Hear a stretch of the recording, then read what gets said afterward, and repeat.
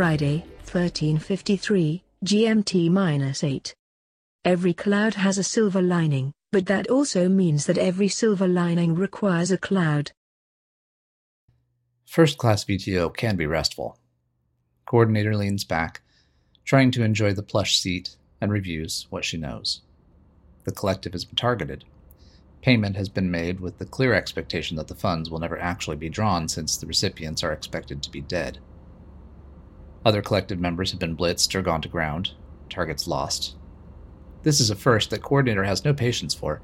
After all, there's an order to things. It's not as if a group of strangers just made up their minds that someone needed kidnapping and decided to do a little off-the-couch crime. There are rules of engagement. They're well known. The contract is binding. If no local is willing or able to pull a piece, if a percentage of a contractor's team is taken from the regional talent pool, if the one-off is not compromised during the actual commission of the contracted action, the agreement is fulfilled. Once appropriate considerations for local politics have been made, the subject is closed. That's book. That's the collective process, for God's sake. Outsourcing is the bread and butter of the business. Now some asshole has decided to adjust the ground rules without consulting the affected actors. She is steaming. Just not gonna play. No way. Her mouth is set in a tight-lipped smile. It reflects her amusement at the irony of her situation, running, but still pretending you're in charge of things. It's not really funny. Would you care for anything to drink, miss? The steward politely offers a wine and beverage list.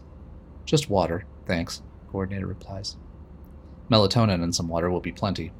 Even on the short hop out of Vancouver's Chrétien International, the flight to Macau is still nearly 6 hours, and Coordinator isn't flying first cabin for the food. Her interest is in the bed. She thanks the steward for the water, swallows her melatonin, and snaps the Do Not Disturb sign on. It annoys her to think that an eager staffer might wake her just to see if she wants something. With her eyes closed, she replays the last steps of her walk-off from Portland. This is really just to make sure that she isn't missing any detail that could get her killed later. Cab to ferry, 4 bookings, different names, 2 of them men. Off at each island, back on as a different person, into the Associated Anglo-French-Canadian Independent Territories, half-hour stop at the Vancouver Hilton for a change of prints, clothes, hair color, and a comfortable location to place retinal overlays. Checklist complete. Coordinator allows herself to relax into a state of wonder. Here, the real questions precipitate out. Why would anybody want to eliminate outsourcers? Who could benefit from the elimination of the target himself? How did these people find out who we are? Unfortunately, it seems to be an expanding list. Macau, she reassures herself. Only time is necessary for the answers to her questions to hatch. This whole mess, I'll sort it out with House. Once I'm plugged in, I'll have the assets to get this right. With the comforting anchor of a promised solution embedded in her consciousness, Coordinator settles into a dreamless, uneasy sleep as the airship leaps into the troposphere and loops out over the Pacific on a heading for China. Friday, 15:35, GMT-8.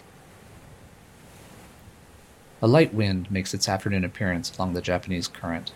Whitecaps whip up and the swell kicks spray on Answer's cover tarp. It's time. The rust-colored line is closing on the center. He flips the oilcloth aside, rises, and moves below decks.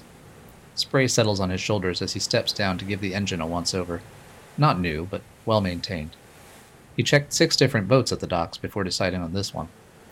The only thing he took from the others was a jar of peanut butter, 3 bags of bagels, and a 2-liter water bottle. He squints at the horizon and sees the faint rise of a ship, several kilometers to the west. Time to go.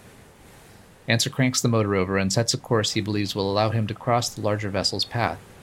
He sets the helm, and he waits.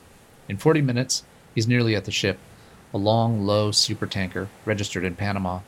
It is heading downwind as he slides into its wake. It breaks the waves for him as he latches onto its heels and maneuvers into position. Anything really useful, he now slips into his pack. The weather is blowing up. A frigid, sleet-sharp wind of 20 knots complicates the work Answer will be called on to perform. Liminal night sets its hem on the horizon, and for once Answer is glad for winter's brief days. The crushing noise of massive diesel engines and the thrashing beat of enormous propellers eclipse all natural sounds as Answer swings the small craft into the lee of the tanker's stern. Turbines shriek as relentless waves slam into the stout hull planks. He roughhouses the wildly jouncing boat to within 6 meters of the tanker's hull. Answer estimates that the distance from his deck to the rear cable rail of the ship is about 20 meters out and up. It's clear he won't have many chances to grapple it. Realistically, though, it's the only place he'll be able to land any sort of hook. The small boat rolls and pitches fiercely, threatening to smash itself to kindling against the steel ribs of its outsized cousin. For a moment, Answer approaches fear. "Are you out of your mind? You're never going to make that throw?" The controller snaps in. "Not now. I appreciate your concern, big boy, but not now." The overriding voice of certainty allows no room for even the idlest consideration of failure. Old.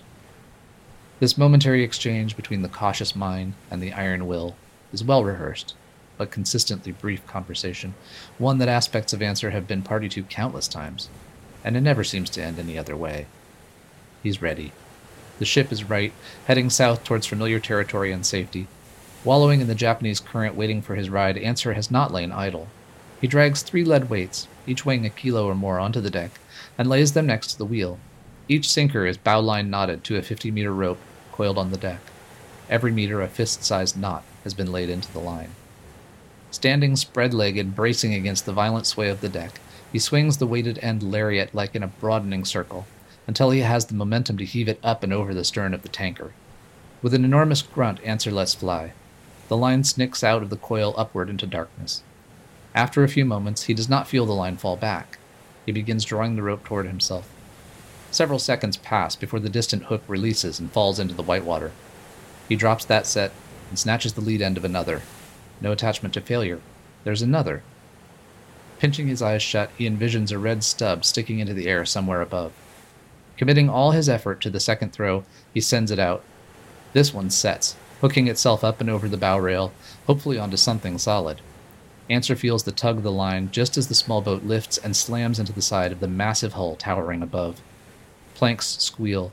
Answer dances as they shudder and sunder underfoot. Nothing more now but to move. To avoid being crushed between the larger ship and his own craft, Answer cuts the engine. The boat immediately begins falling astern of the tanker, and he sprints forward along the slick deck, rope in hand, leaping into the cardiac arrest of the freezing ocean. 5 seconds elapse before the line snaps tight, shoulders severing tight against its provisional anchor point in the darkness somewhere above. Answer is immediately dragged through and under the water, drowning by increments.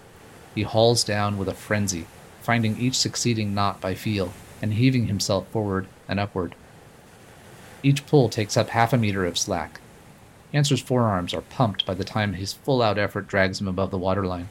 Too gassed to defend himself, he hangs momentarily, log-rolling along the side of the ship.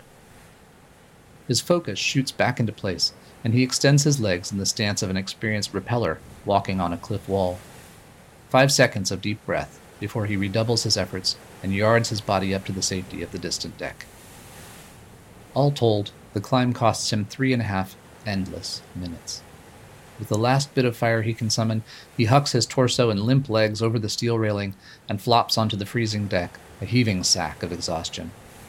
Now, it is a pitched battle between consciousness and unconsciousness. Hesitation invites the absolute rigor mortis of exposure. He must get into the ship's belly to the warmth of the engine room. Slipping between delirium, near-death confusion, unable to gain his feet or balance, he rolls toward the closest hatch. An immense, uncontrollable impulse comes over him. As his body flops across the brutal studded deck, his mouth opens, and an inhuman sound throws itself from his throat into the frigid, stiffening winds that snatch it into forever. His body is electrified by a surge of alien energy that invades every cell of exhausted tissue. Answer is possessed by a force that seizes limbs, clutches his spine, and practically flings his body toward the safety of the ship's innards. Dreamtime. Sleep is not normally a restful state for Coordinator. It rarely provides a respite from the concerns of waking life. For this woman, sleep, even reinforced by drugs, is customarily occupied by the details of work. So it is noticeable, even to her resting mind, when this routine is subverted by a review of her own childhood, which was, she can attest, wholly unexceptional in its ordinariness. Suburban home, nuclear family, comfortable income, high-end education, a statistically reasonable number of friends, full curricula. Dreams from this period defy such wholesome categorization. They came like a hurricane, recurred often, and terrified with every visit. Uncertain about the normalcy of such things, the girl had tested the waters with her friends on the subject. But it quickly became clear that either none of them shared her terrors, or if they did, they were not anxious to own up to it. So she stopped talking about her dreams. Once the otherness of her experience was established, secrecy seemed a reasonable tactic to adopt. Nobody would know what happened inside her head, waking or sleeping, unless she told them, and she knew how to lie. This simple realization opened in her consciousness a protected space that she would later fill to capacity with hidden items of all kinds. Secrecy was the country of invisible power, an unspoken reserve of infinite volume to be inhabited by wishes, fantasies, identities, all things private, all things vulnerable. Over time, this ability, the capacity to segregate reality into discrete edited units and file them in this inviolable space, would become a hugely advantageous and very professional asset. Of the dreams that she could not share, of those that terrified her, repeatedly molesting her sleep like malicious robbers compelled to return to the scene of a favorite crime, there was one in particular that shook her the worst. It began as she followed her parents into a department store. She lagged behind as they passed down aisles littered with consumer objects. Turning a corner, they saw, just there at the end of the cosmetics aisle, an escalator, the type of moving staircase ordinary in stores once upon a time before brick and mortar became uneconomical. Her parents walked toward the machine, its offset steel treads emerging one at a time from an unseen mechanical grotto, silently producing a stair every second or so. She felt drawn to the magic and technology of it. They would step aboard, ascending miraculously, until always, just near the top, and at precisely the same moment in the dream, Coordinator would look down and notice a dangling shoelace. She would look up, open her mouth, and call for her parents' attention. They stood, backs turned, 2 or 3 steps above, but no matter how much effort she gave, no words emerged. Parents, unaware, continued on, stepping off at the top before moving out of sight. Her pulse racing, she watched helplessly as the shoelace was seized by the thin metal teeth of the stairs. Her efforts to lift her foot slipped the shoe off before it began to be pulled into the mechanical underworld by the rolling floor, failed every time. She could hear desperate shouts and screams in her head, but her body produced no sound. Gruesomely, the rest spooled out in a Mobius coil of terror. First a foot was drawn in, crushed, splintering. The sound was excruciating. This was followed by the ankle and the shin. By this point she was on her belly, facing down the staircase, cheek pressed against the steel treads, the ridges, her nose saturated with the stench of oil, cleaning fluid, and an iron-bitter scent of her own blood, heartbreaking with the lack of humanity in it all. Inevitably, the other foot and leg would be drawn under, sucked into the crushing, unknowably vicious space below those stairs. There was never pain that reached into the dream. There was apparently sufficient room in that surreal volume of her mind only for an all-consuming, pressurizing terror. As an adolescent, she imagined this sensation as akin to being held at the bottom of a very deep pool by an irresistible force. Consumption by stairs would progress until the sensation of going under reached her hips. At that moment, she would start awake, gasping for air, and intimately aware that she was sitting in the dampness of her own urine. In some ways, this was the worst of it, to awaken sitting bolt upright, but welded immobile to a wet sheet. Rabidly conscious and inexplicably paralyzed, she would sit there in the dark, unable to escape from the saddle of the terrible dream that even in wakefulness adamantly refused to surrender its dominion over her body. The cabin crew glides efficiently through, waking passengers slowly in time to freshen up for the landing in Macau. Coordinator rouses herself, considers for the 1000th time the metaphor of her nightmare, and at the moment it seems especially apt. She is in a deep pool indeed, where something of unknown dimension is interested in making sure she is pushed to the bottom and stays there. But she's almost back to house, and whoever or whatever it is putting a crushing hand on her chest is not the only one with resources. No cloud without a silver lining, her mother used to say. Yeah, right, Mom. Coordinator grimaces as she clicks her harness. And no silver lining without that cloud. Saturday, 10:48, GMT-9. Bilgewater shares one essential quality with chocolate.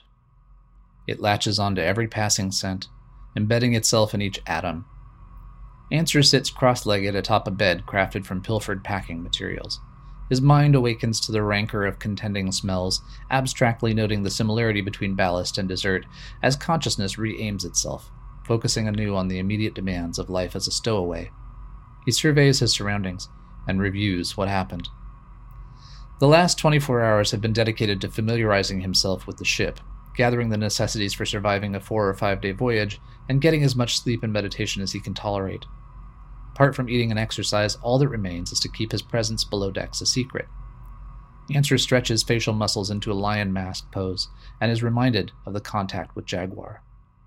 Lying on the deck that first night, stricken by the paralyzing cold and muscular exhaustion, he knows that he howled the cat's name out of desperation, and he had been visited, more like possessed, by a power and presence so surpassing that he had literally been carried back to life.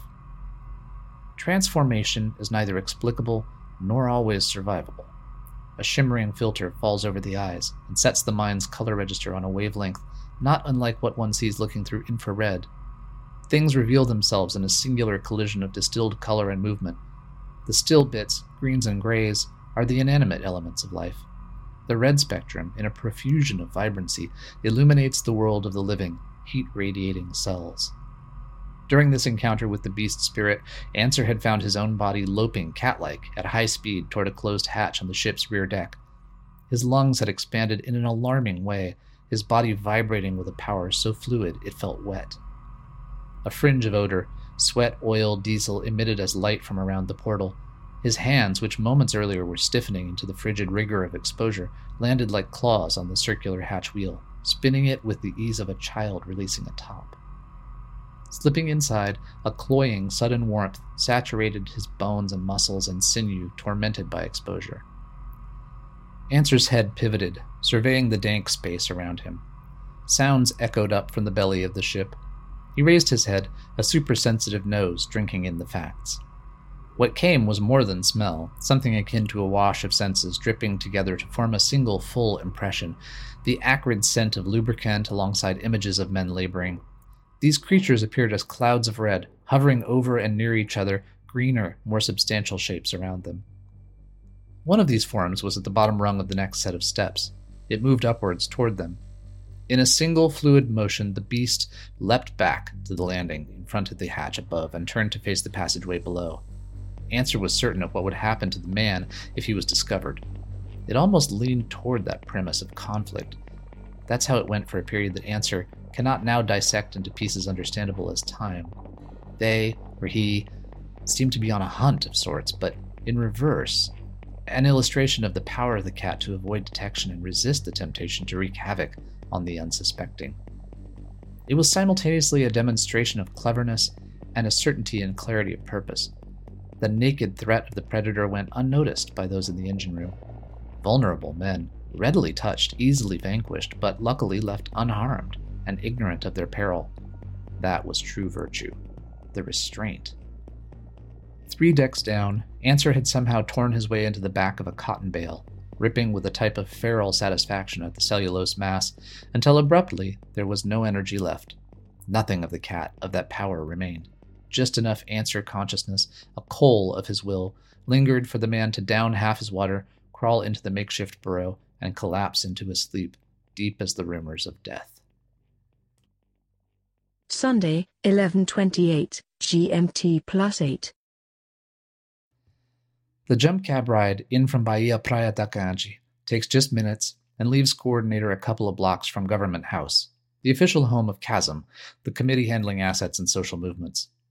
This is the legitimate political wing of the collective movement, and almost universally shortened, by those in the know, to just House. The mood of Macau has definitely changed since the days of high-stakes gambling and triad wars. Not that the tongs are gone, just more carefully regulated now. China's shadow remains the spectra behind all the change, but now that the world's largest VTOL port and conference facility are finished, Macau has become a genuine world trade destination. It had moved past 30 years of 4-meter seawall construction, even New York could only afford to protect Manhattan, and re-centralization of infrastructure, to become a genuine post-change adaptation-era melting pot of radicals, tourists, and politicians. Not that the gambling ever went away. It's just been augmented. The turning point was arguably the new collectivist Congress that spawned the international movement 8 years back. Even though many of the participants in that early stage were from the former Eastern Euros, redistributing wealth by any means necessary, the phrase still makes Coordinator smile. Mainline thinking was that it was best to know where crime was centered than to wonder. So, while communism still held some shrinking sway over the 2 billion plus Chinese, the government looked to new business as a means of enlarging its coffers. Who did the business, as was consistent with Macau's history, was not really of concern, as long as they paid the bills. As Coordinator walks up to the entrance, a gaggle of Buddhist monks flow down the steps, probably just out from a pitch to the higher-ups on some community project. There are so many needs these days in Indochina, with the sea level 2 meters higher than 30 years ago. Most humans didn't know until now that the oceans weren't the same level around the globe. The sheer spread of the change used to stir hot debate, but it turned out that the facts were a lot less debatable and a shit-ton nastier than predicted. Not a surprise, really. Everybody invested in the old money machine held on until something forced them to let it go. Climate change? Nah. More like climate revolution. She nods slightly in their direction as she passes the Saffron crew, then slides into a gap in a revolving door fronting the lobby. As she is swept toward the building's innards, she feels the positive pressure change that attends a cell-by-cell in-house passive anti-biohazard screen and isolate system. Once inside the main foyer, she walks up to the unassuming security desk and passes an ID chip to the guard. He slips it past a reader, startles a little bit at the readout, half standing up out of his chair. Welcome back, ma'am. Were we expecting you? Coordinator gestures for him to sit down. No worries, I'm not expected, but I imagine the secretary may want to see me. She uses her most corporate tone. I'd appreciate it if you'd set me up with a workspace and ask his assistant to get me a meeting as soon as possible. The guard nods. Please have a seat. I'm not sure the secretary is in just now, but I'll do what I can. Less than 5 minutes pass before a smartly dressed young man strides up to Coordinator and produces a broad smile. It's a genuine pleasure to meet you, Stations Coordinator. You must be Avi, Coordinator replies, standing and taking his outstretched hand in hers. Yes, Coordinator, I am pleased you know of me. The secretary speaks very highly of you. Does he now? Well, that's probably because I know where the bodies are buried. Something like that, I'm sure. Avi nods politely. He opens a slim folder and examines it intently. He has an opening at 16:15 if that works. Until then, I've prepared a data suite for you. It seems likely you'll want to do some research, so I've configured it for full access to house data, all security fights open. Coordinator nods her head appreciatively. I suppose your dossier also knows what I'd like to eat? I confess. Avi bows slightly and stretches his arms wide in mock defeat. There is a steamed Hannibun machine in the Nook gallery of the suite you will be using. You are a marvel, Coordinator concedes as she picks up her small case. Where are we then? Her host turns and walks smoothly past the security desk and into the heart of the building. Once beyond the modernist colonial facade of the lobby, the place takes on a mustier feel. In truth, it always seemed to Coordinator that it had the character of an under-maintained library, with its poorly lit hallways that stretched off toward a seemingly infinite series of doorways and intersections. Or maybe, she considered as she followed Avi, more like a monastery. Her guide stops at an unmarked door and fishes a keycard from his jacket. Here we are. Do I understand correctly that you have no audio implants? Still as true as it ever was. He passes his key through the reader and reaches into a pocket, pulling out a pair of perfectly preserved earbuds.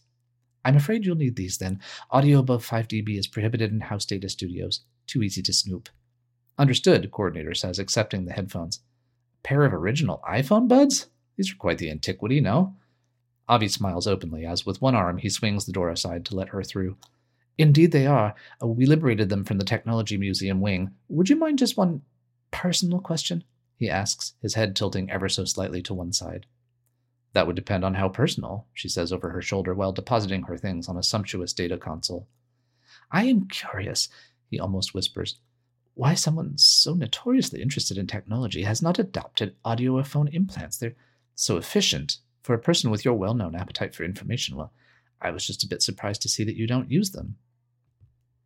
Coordinator regards the young man, thinking, your people have accepted what I think is a dangerous augmentation. Back in the days of Google and Facebook, Twitter, and all that, they had simply taken as book that technology of whatever type must be good. It was an illusion, just the trap of shiny stuff humans always fall for. Once there was nearly complete connectivity, once nothing was worth anything, beginning with privacy, once data had been raised to a value it never deserved, the business state just stepped over the scrap heap remnants of government and toothless regulation and, well, what a total fucking fraud all that turned out to be. Everybody back in the day worrying about the security state. They'd all been looking in the wrong direction. Biz turned out to be the real skank. Always is. But she kept that rant to herself. It has to stop at the body, Avi, she says, in lieu of off-gassing her real opinions. Her voice is low, the cadence almost dreamy. In my line of work, any piece of technology you've got can be found by somebody. If I'm using something I can't remove, I'm too easy to mark. I see, he says. Thank you for indulging me. My pleasure. By the way, Avi, I appreciate your help. See you at 1615. Avi nods and passes through the door, letting it close softly behind him, and leaving Coordinator alone with her thoughts.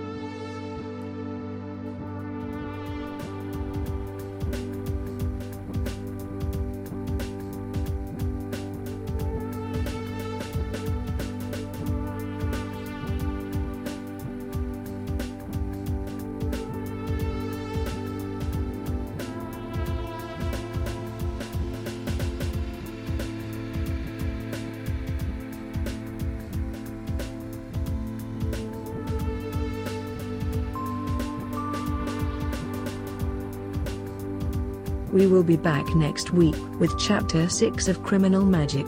Please join us. And if you like what you hear, leave a review, and tell your friends about this podcast.